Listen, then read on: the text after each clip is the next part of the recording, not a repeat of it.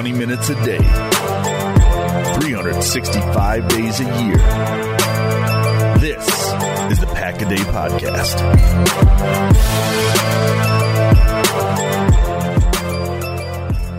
Hello, everyone, and welcome inside another edition of a Pack a Day Podcast. I am your host today.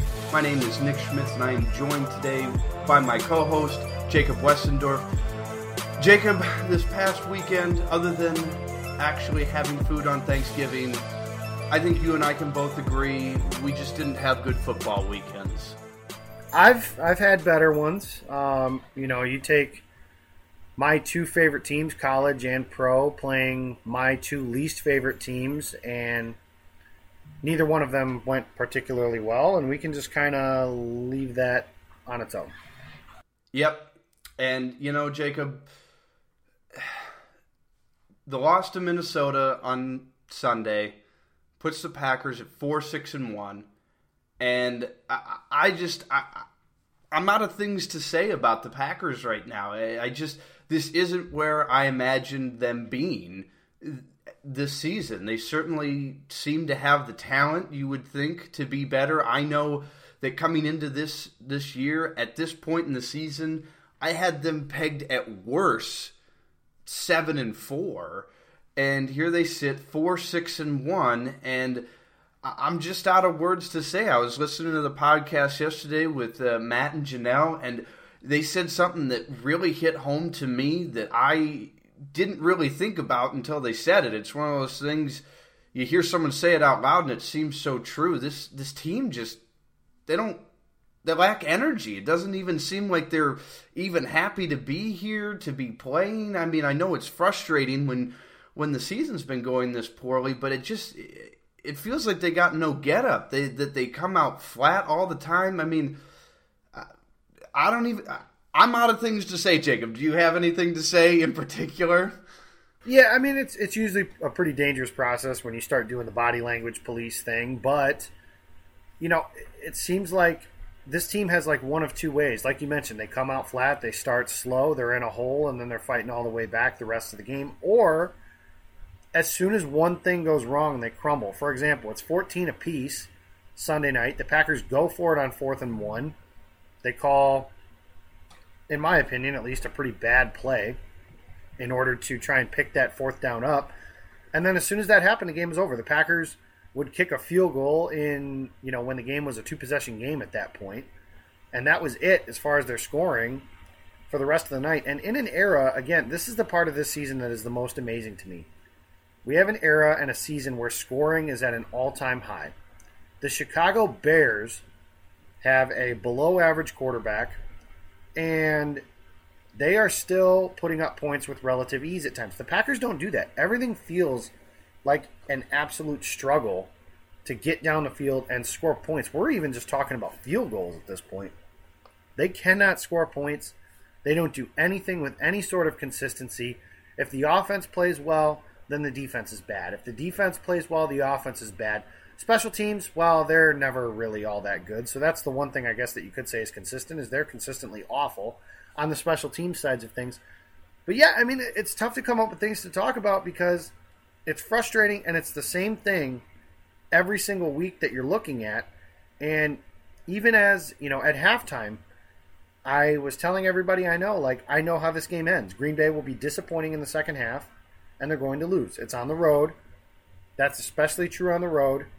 And, I mean, the stories of the season are written at this point.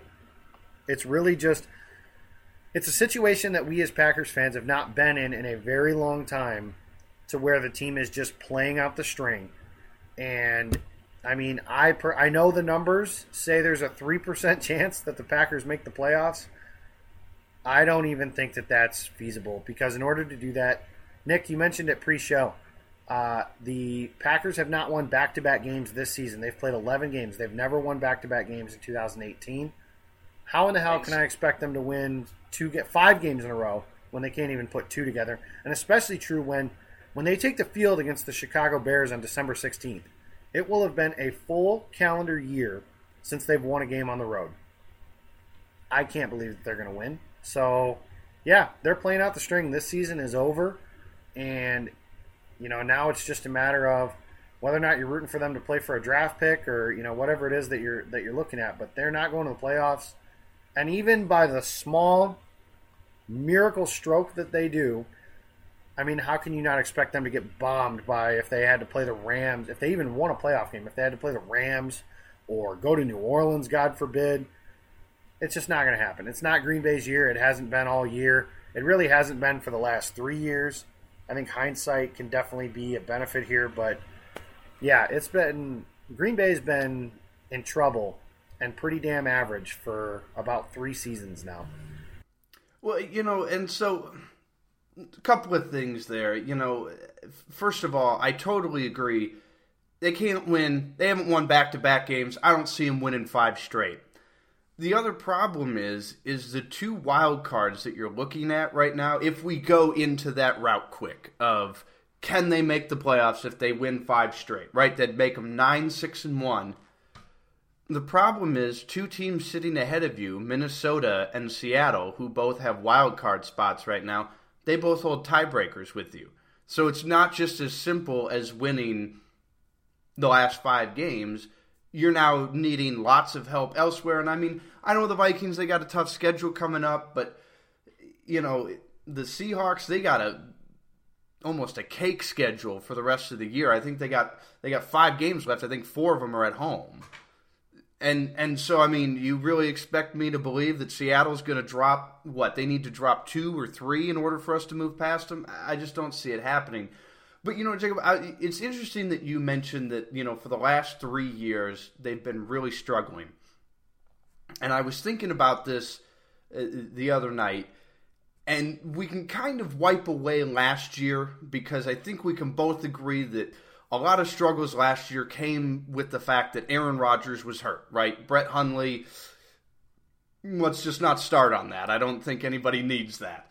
But I was starting to think about this, that 2015 was when the struggles really started. And I started thinking about, what kind of led to that. And 2015 was the year that Jordy Nelson tore his ACL in the preseason. And that was a very strange year to me because Jordy Nelson tore his ACL, and it's the year after coming off of 12 wins, 12-4, and the debacle in the playoffs against Seattle in the NFC Championship game. So I'm thinking that there have been either 2 things.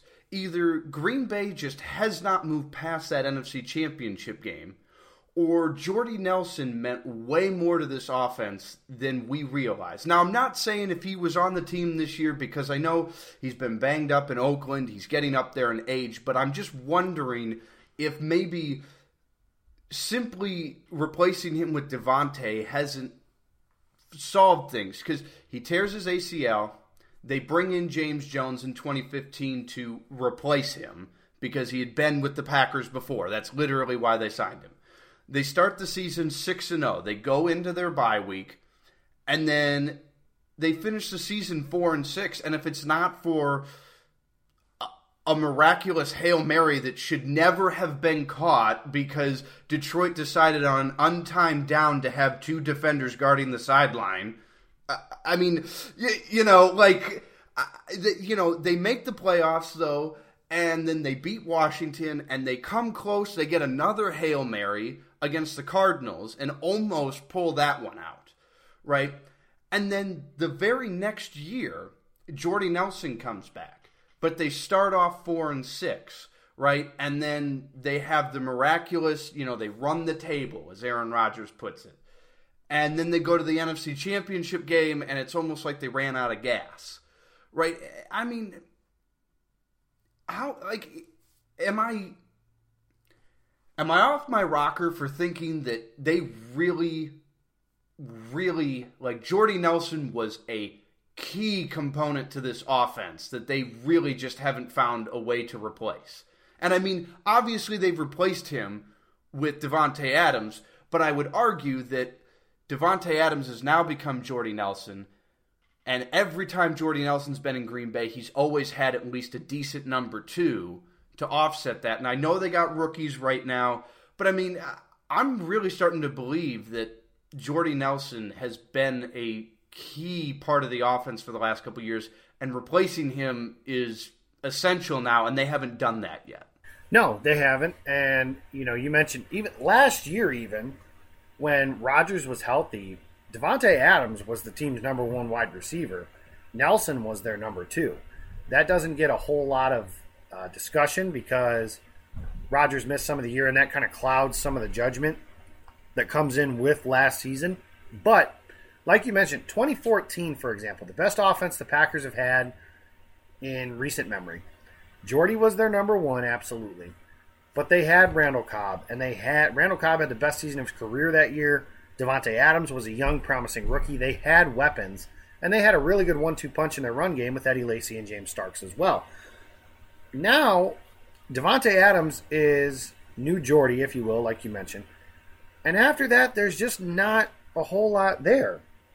I know the rookies have been kind of a darling to some degree. Valdez-Scantling has had some good games. St. Brown has had some flashes. But none of them are consistently good. We're talking about best games for somebody where they have 4 catches for 80 yards and a touchdown. Now, that's a good game, but it's never been consistent. Equanimeous St. Brown had a good game for him on Sunday night, and he had 3 catches. It's hard to build a consistent offense when... Now, there's plenty of blame to go around. Mike McCarthy's offense is old and outdated. There's some truth to that. Aaron Rodgers isn't playing as well as he has in recent memory. There's some truth to that. But the receivers, I think, the Packers, a lot of people don't talk about this. The Packers believed wide receiver was a need this offseason.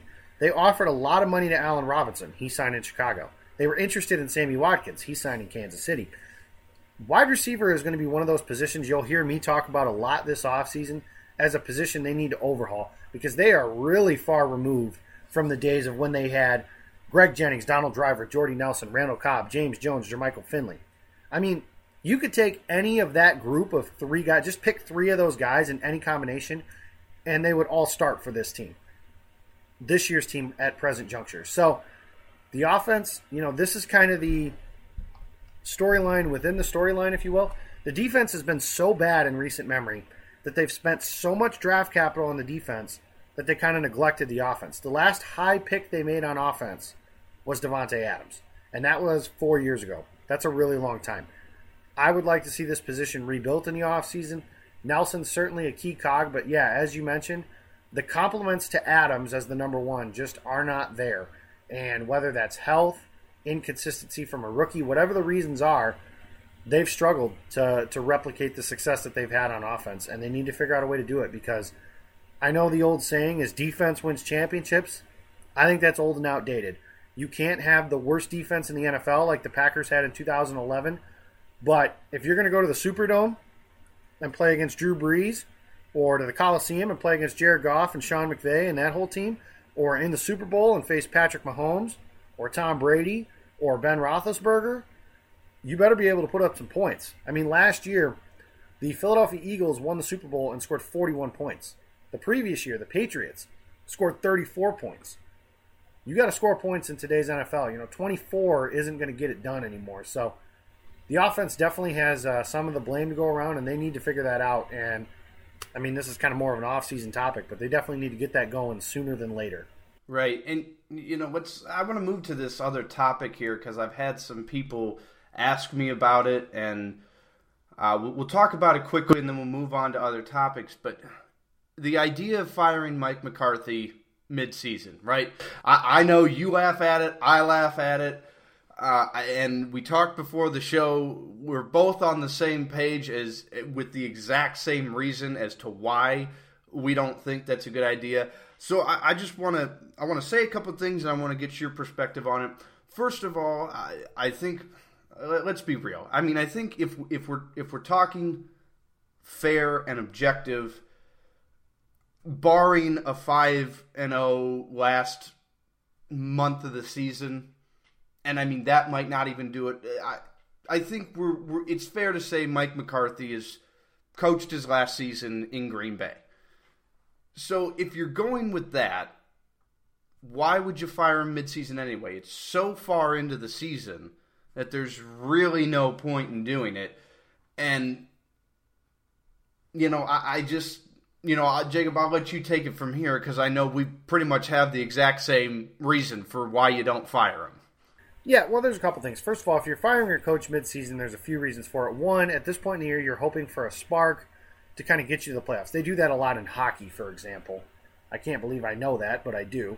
And the other reasons are if you have maybe a coach on your staff that you want to think could have a chance at being your head coach in 2019 or whatever the next year is. The Packers don't have one of those. Joe Philbin was a bad head coach in Miami. I have no desire to relive that. And basically, you're hiring a carbon copy of Mike McCarthy if you do that. I don't see any reason to do that. Mike Pettin has said he doesn't want to be a head coach. I take him at his word for that. I don't want a defensive-minded head coach anyways. The other thing is, the example I use is Southern California, USC Trojan football. They fired Steve Sarkisian because of some of his issues. Clay Helton took over, and they went on a run, played really good at the end of that season. And USC hired him basically out of emotion. And I think if you make head coaching hires with emotion, you set yourself up for failure. And now USC has been rumored to be looking to fire their head coach. It sounds like they're not going to do that this year, but we're not that far removed from that. I don't want to see that. I just want to remove that possibility altogether. Also, if, as I mentioned, the Packers are not going to make the playoffs anyways, I know Mike McCarthy's kind of a punchline these days. I understand being frustrated with him as the head coach, but the reality is he's still the best coach in the history of this franchise, not named Vince Lombardi. So, with that in mind, if you're not making the playoffs anyways, I believe at least McCarthy has earned the right to be fired on the day after the season, coach his team for the rest of the year, like he would on any other year. No sense embarrassing him at this point, and with all the other reasons I mentioned, firing him at this point just doesn't make sense. The only reason they would fire him now is essentially trying to satisfy the Twitter mob. And I think the old adage is if you listen to the fans, one day you'll be sitting with them. So no need to do that now. Yeah, so I just wanted to touch on that because I know people have been saying, well, why don't they fire him midseason? This is exactly why. You don't want to get strong-armed into having to hire the interim head coach next year if somehow you like what you see, right? I say just play it out and then get yourself a whole fresh batch of who's ever out there on the market for the year. All right, Jacob, well, let's move into this weekend's game. I know it's maybe not as exciting because you're not necessarily talking about a playoff push, but I wanted to talk about something that I thought was, and maybe I feel like a lot of this is just due to my pessimistic view of the Packers so far this year. I cannot believe that the Packers are a 14-point favorite this weekend. Now, I understand they're playing at home, and they're playing the Cardinals, who are 2-9. But, I mean, this is a line I would expect from Green Bay if they were, like, 8-3 or something like that. I mean, they're 4-6-1, and Aaron Rodgers struggles this year to throw for 200 yards in a game. I mean, this has got to be solely based on the fact that they only got 4 wins, and they've all come at Lambeau, which is where this game is being played. I mean, what does this number mean to you? Like, when you hear 14-point favorite this weekend, how do you react to that? Well, first of all, I think it's a reputation line. The Packers historically have been very good. They're very good at Lambeau Field. And the Cardinals this year are not good. They're starting a rookie quarterback. The last time the Packers played a rookie quarterback at Lambeau Field, it was a shutout. So maybe that's played into it a little bit as well. But I'm with you. I mean, I would not be surprised at all if Arizona covered this, or if it was like a backdoor cover for Green Bay, a late touchdown to kind of put things away. I mean, I expect Green Bay to win. It's a home game against bad teams. Even this year, they win those games. They beat Chicago at home. Chicago's not a bad team, but they've beaten Chicago at home. They beat the Bills at home. They beat the Dolphins at home. And even the Brock Osweiler-led Dolphins are better than this version of the Arizona Cardinals. I don't picture a scenario where they lose, but that is definitely a line that feels too high. Yeah, I was very surprised to see that. Well, and you know what? Here, we'll squeeze this in just because nobody asked for it and nobody cares. But, we're playing the Cardinals this weekend. And today, in case you didn't know that Quentin Rollins was cut 9 days after being put on IR. I had no idea. He is now signed with the Arizona Cardinals, so he'll be coming back to Green Bay this weekend. I don't know how the rules work with him being placed on IR and cut. I don't know if he's eligible to play, but there's your, what do you want to call it? Useless fact of the day, I guess, in your tidbit of Packers news. All right, Jacob. The question everybody in Green Bay has been dying to know, and I know you roll your eyes at this. I'm just excited more because with the Packers being out of the playoffs, I just want to see it. It's more of a entertainment value, if you will. As of right now, from what we know, Jake Kumerow has not been added to the active roster. He's been removed from IR. He was eligible to play Sunday against the Vikings. They chose not to give him a roster spot. Do we get to see Whitewater Jesus this weekend? Whitewater Jesus. Wow, that's a good one. Yeah, I mean, what the hell? Trevor Davis is hurt. I imagine he won't be back. It's the same injury that's hindered him all year. Randall Cobb has not played. I don't know if he was close to being active on Sunday or not. But now you're looking at a roster that's injured relatively well at the receiver position. And that doesn't even include the fact that Jimmy Graham's gutting it out with a broken thumb at this point. Which, I just have to say, I know Jimmy Graham has not lived up to his contract. But I definitely appreciate his willingness to gut through a broken thumb. It would be very easy for somebody at his salary and his stature to say, forget that. I'm not playing with that injury. He is certainly an upgrade. At minimum, from a character standpoint, over he who must not be named from last season as the tight end that was in Green Bay for about 20 minutes. So I appreciate that. As for the receiver spot, I mean, here's kind of my thing with where the Packers are at, too, is, and I don't know if they will do this because Mike McCarthy has to give himself an argument to be the head coach next season, and I'm sure that he'll do that. And that is, I'm kind of wanting to see, who do you have with the younger guys? Can Oren Burks play? Can Josh Jones play? Can Josh Jackson play? Kumerow's not necessarily a younger guy, if you will, but he has a higher percentage chance of being on this roster next season than, say, Randall Cobb. I think Randall Cobb's number is right at about 0. Maybe I'll give him about a 5% chance, I guess, of being back. Kumerow at minimum, because he won't cost anything, will be back on the roster next season as a training camp type of player. Well, so now, and I think this is why, I know personally for me, it's part of the reason why I've been clamoring for him to be on the field, is because you go back to training camp, and there was that day or week, I don't remember how long of a period it was, but Aaron Rodgers was, outside of Devontae Adams, he was, lack of a better word, pissed with the receivers. And he had mentioned 3 players that he thought was doing well. I believe one was D'Angelo Yancey, who's not with the team anymore. I don't remember who the other one was, and Jake Kumerow. And I think it's one of those things that Aaron Rodgers, he's got Brett Favre stature now, right? He says, hey, I want to see so-and-so on the field, and it's almost like, why do you not listen to him? And I think fans never got to see him because as well as Kumerow played in preseason, he never played with Rodgers. He always was catching passes from Hundley and Kaiser. And it looked good with those two. And so the assumption is, the translation is, well, if it looked good with those two buffoons, it's got to look really good with Rodgers, right? My argument, now see, here's the thing, I don't necessarily agree with that because I think my whole argument with Aaron Rodgers is, and I think it's part of the problem this year, is Aaron Rodgers is a very precise person, and he is all about rapport.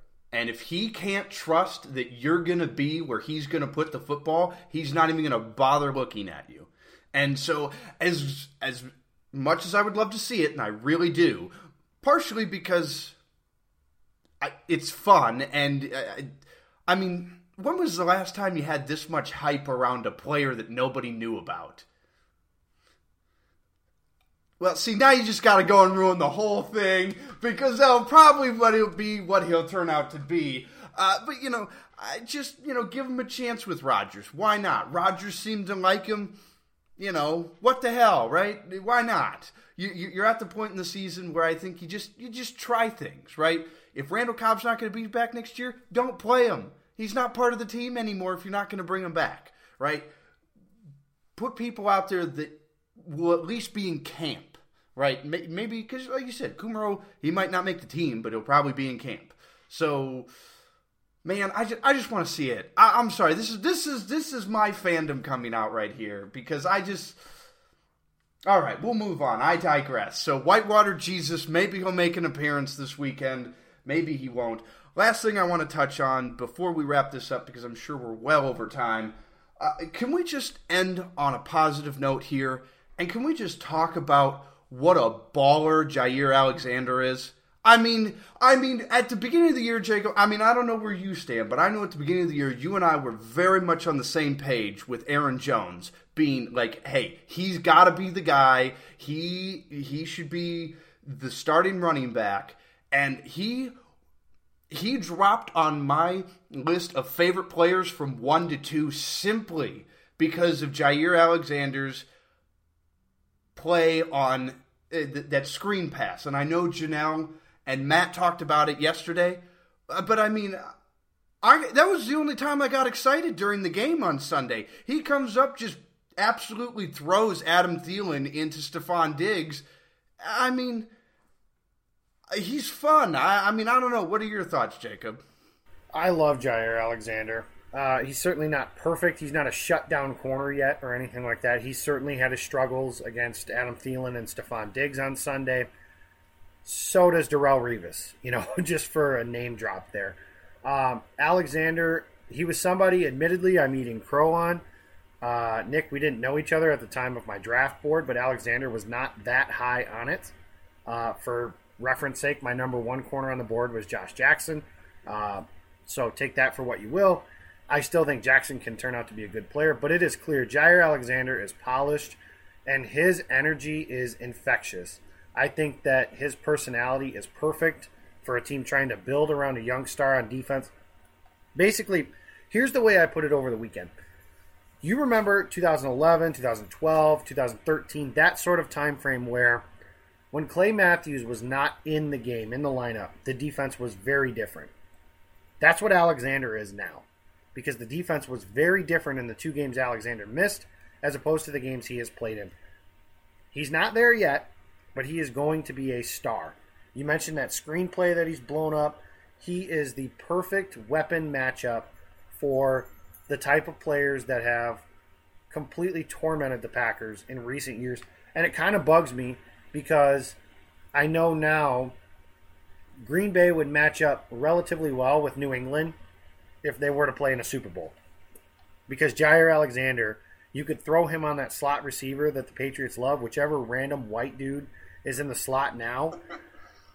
Alexander would say, okay, that's erased. And I think that, they have a really good chance at building a young, solid second, at minimum solid. I really think that the potential of Kevin King, Josh Jackson, and Jaire Alexander as your top 3 I think that potential is very high. And that's something, once we get to the offseason, that's something we'll be talking about as a building block is if Kevin King is healthy, which has definitely been a question, that's a fair question at this point. If Josh Jackson develops and Jaire Alexander is the player that we all think he is, the Packers look to have a young stud on their hands. And to boot, Brian Gutekunst got another first-round pick for the right to select him. So, that is absolutely phenomenal draft work. It looks like that second first-round pick is going to be in the 30s, which kind of stinks. But it is an extra first-round pick that they haven't had ever in my lifetime, so I love it.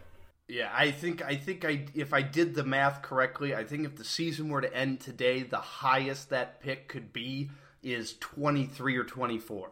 And by highest, I mean lowest, however the hell you want to look at it. But right, and that's assuming they lose a home game in the first round of the playoffs against a team like Dallas, Carolina, or Seattle. Yeah, which I don't see happening. But you never know. He could maybe use it as some draft capital for trade. And but I just love how Jaire Alexander, when he recognizes where the play is going, he is there. Like, I don't think I've ever seen him not be in on a play. I just remember, I don't really know why this play stands out to me, but when they played the Dolphins at home this year, they threw a screen pass, and Jair Alexander, who is short, 5'10", all of 180 pounds or something like that. He's not big. And he recognizes that it's a screen pass to the running back, and he goes and takes out the one lineman that's out there blocking, which allows, I believe it was Blake Martinez, to come up and make the tackle right away on the running back. It's just stuff like that. He recognizes the play, and he's like, well, there's the ball. I'm going to go get it. And I just love that about him. It's so refreshing to see. Packer fans, if there's anything to be excited about, please be excited about this man, because like you said, Jacob, while he is not perfect and he is not fully there yet, barring injury, I don't see how he doesn't become a stud and a key part of this defense. I think he is, at this point, destined to be a big part of this defense for years to come. Yeah, and he's going to be, if the Packers defense ever becomes good, like really good, Alexander's going to be that dude that everybody hates. Similar to what Richard Sherman was when the Seahawks defense was the Legion of Boom. That's what you're looking at. And the nice part about that is, if everybody hates you, it's probably because you're good. So, something to look forward to. There isn't much. There hasn't been much this season, admittedly. But if there is something to look forward to, Jair Alexander becoming a star on this defense going forward. All right, Packer fans, you heard it. Whitewater Jesus and Jair Alexander. That is the future of Green Bay football. Maybe. Probably not. All right, well, we are out of time for the day here. Jacob, if people want to follow anything that you're doing, I know you're on Twitter. How can they do that? I am at Jacob Westendorf. That's E-N. That's really the only thing that anybody ever seems to mess up as far as my name goes anymore. Sometimes they think it's an I-N. Sometimes they think there's two S's. But, yeah, give me a follow. Give me a chat. It's been fun talking with you guys over, whether we're talking who the next head coach will be or anything that's going on the field. I've enjoyed it. So, yeah, give me a follow. Reach out. Let's chat. All right, awesome. And I am your host, Nick Schmitz. You can follow me at SportsSchmitty. Just so you know, my opinions on Twitter are very unqualified. Just want to throw that out there. So don't take anything I say at face value. Tomorrow's podcast, Thursday, I'm assuming they'll be getting you ready for the game. 14-point favorite Green Bay Packers. Steve and Dusty, keep an eye out for them. Make sure to find them on Twitter as well. I'm sure they'll let you know in the podcast tomorrow on how you can do that. We're out of time for today, guys. I hope you enjoyed it. I hope we brought some clarity to where the Packers are and maybe some smiles with Whitewater Jesus. Pray to him or whoever it is that you pray to, as you like to say, Jacob. Thank you for listening, guys, and as always, go Pack, go. Jones continues in the backfield behind Rodgers. Valdes-Scantling to the right side. Devontae to the left. EQ on the wing left side. Rodgers under center on 2nd and 7 of the Vikings 15. Ball to the right hash. Rodgers takes back to throw, swings left side. Got Adams, makes the turn to the pylon, and he's forced out of bounds. He's in play for the touchdown. 2nd and 2, 6-yard line of Minnesota, tied at 7 apiece. Graham tight end right side of the line, 3 receivers bunch on the left, Rodgers under center. It's motion to the right, here's the pitch, Jones around the left end. He's got Bakhtiari blocking in front, Jones makes the turn to the pylon, to the end zone for the touchdown. Slot left with 3 receivers left, 1 to the right. Rodgers shotgun, Williams to his right. Rodgers takes the snap, looks, wings it over the middle. Get Jimmy Graham between the hash marks. Cross the 35, out to the 36-yard line of Green Bay. Out of the shotgun, 3 receivers left. Snap to Rodgers looking downfield, steps up. He throws deep down the right side. He's got Devontae down the sideline, cross the 30, into the Minnesota 25-yard line.